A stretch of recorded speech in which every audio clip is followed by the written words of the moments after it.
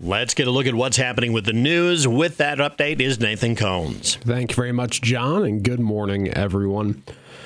Authorities have released additional information from a single vehicle accident Monday morning that killed 2 people in Carroll County. According to the Iowa State Patrol, that crash occurred at approximately 7:57 a.m. several miles north of Carroll on U.S. Highway 71 near the intersection with 150th Street.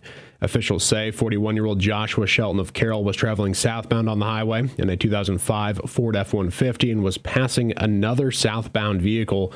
Shelton lost control of the pickup when returning to the southbound lane and entered the west ditch, coming to rest after striking a Mid-American Energy pole. Shelton and his daughter Aubrey, who's a ninth grade student at Carroll High School, both sustained fatal injuries in the crash.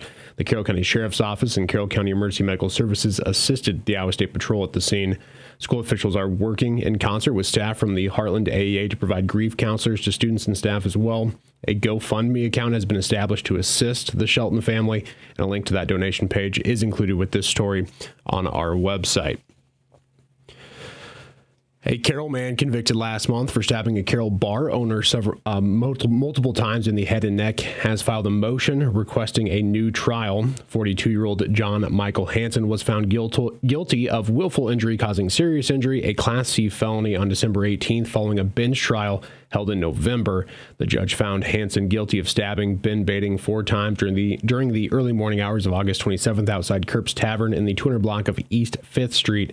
Bating was airlifted to a Des Moines hospital with life-threatening injuries after that assault. He has since made a near full recovery, but was left with permanent scarring from that attack. According to Hansen's motion, he's seeking a new trial on the grounds the court did not adequately consider his testimony due to its apparent self-serving nature, alleged inconsistencies in witness testimony, and a failure by the court to satisfy elements of specific intent due to his intoxication as required by law. The motion was filed Monday, and the court has yet to rule on it. Hansen's sentencing hearing is scheduled for January 29th. He faces up to 10 years in prison and $10,000 in fines.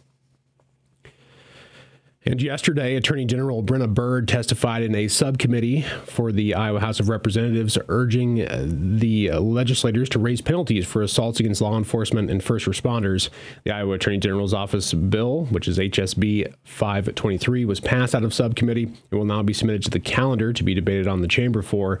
The bill will raise the current charge from a Class C felony, from a Class D to a Class C, when the assault involves a dangerous weapon or if intended to inflict serious injury. It would also raise penalties for other assaults on law enforcement and first responders from a serious misdemeanor to an aggravated misdemeanor, as well as set a minimum sentence of 7 days in jail.